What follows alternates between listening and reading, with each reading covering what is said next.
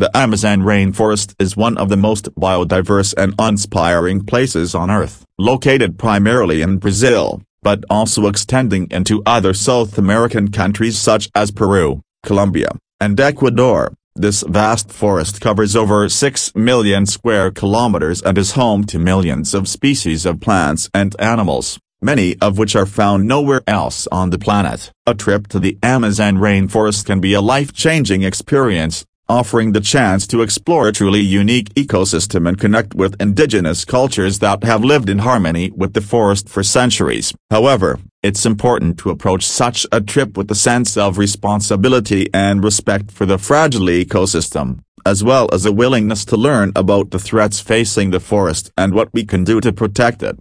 Here are some points to consider before planning a trip to the Amazon. 1.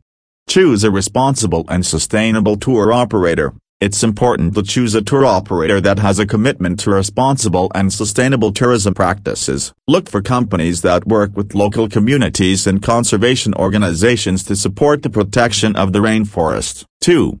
Be prepared for the environment. The Amazon rainforest can be a challenging environment to navigate, with high humidity, intense heat, and unpredictable weather conditions. Make sure you bring appropriate clothing, insect repellent, and other essential gear. 3.